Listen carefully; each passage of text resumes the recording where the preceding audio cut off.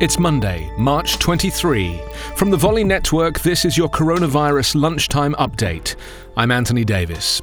Defense Secretary Mark Esper told reporters at a Pentagon press briefing today that the US military is preparing to deploy field hospitals to New York City and Seattle.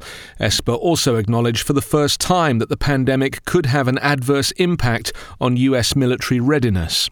Aviation giant Boeing has announced it's temporarily closing factories in Seattle due to the coronavirus.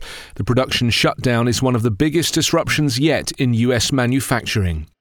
President Trump has so far refused to invoke the Defense Production Act, a Korean War-era law that allows government to mandate private businesses to produce needed goods during a national emergency.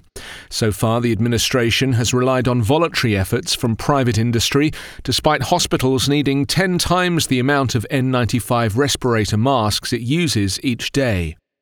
Senate Democrats again voted down a procedural motion 49-46 as they say they are still negotiating with the Trump administration over the coronavirus, attempting to put workers first, but they say the Republican bill doesn't go far enough. The current number of tested US coronavirus cases has increased to 41,569, with 504 deaths and 187 recovered. Coronavirus Update is part of the Volley Network. Find us online at coronapodcast.org.